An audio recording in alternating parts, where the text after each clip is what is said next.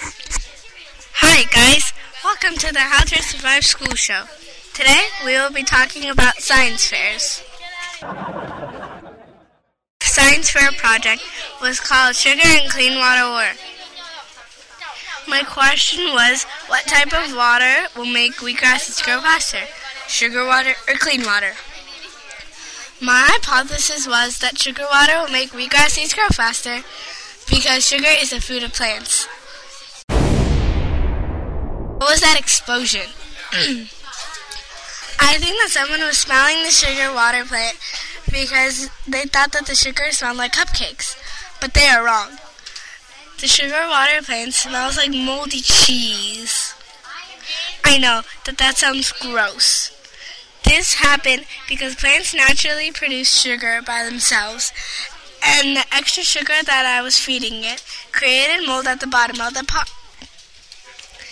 The materials that I used for this project were 2 gallons of crystal geyser water, 3 cups of soil, 2 packs of wheatgrass seeds, 2 pots 6 inches tall and 3.5 inches wide, a measuring cup, and measuring spoons. Oh man, my hypothesis was wrong. The clean water actually grew faster than the sugar water. Well, next time, if I were to add less sugar and more water, the plant might have grown faster.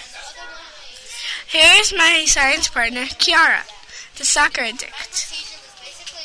She was the one who figured out that the extra sugar we were feeding the plant created mold at the bottom of the pot. I was thankful for that, because if she did not tell me, I would have that plant sitting in my room, making the room smell like moldy cheese. The next thing we had to do was follow a procedure.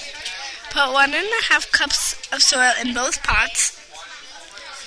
Plant 12 wheatgrass seeds in each pot. Pour 1/4 cups of water into the pot labeled clean. Mix 1/4 cups of water with 1 tablespoon of sugar, and pour the mixed water into the pot labeled sugar.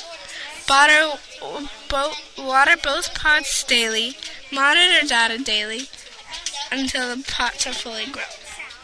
Well, that's all for today on the How to Survive School Show.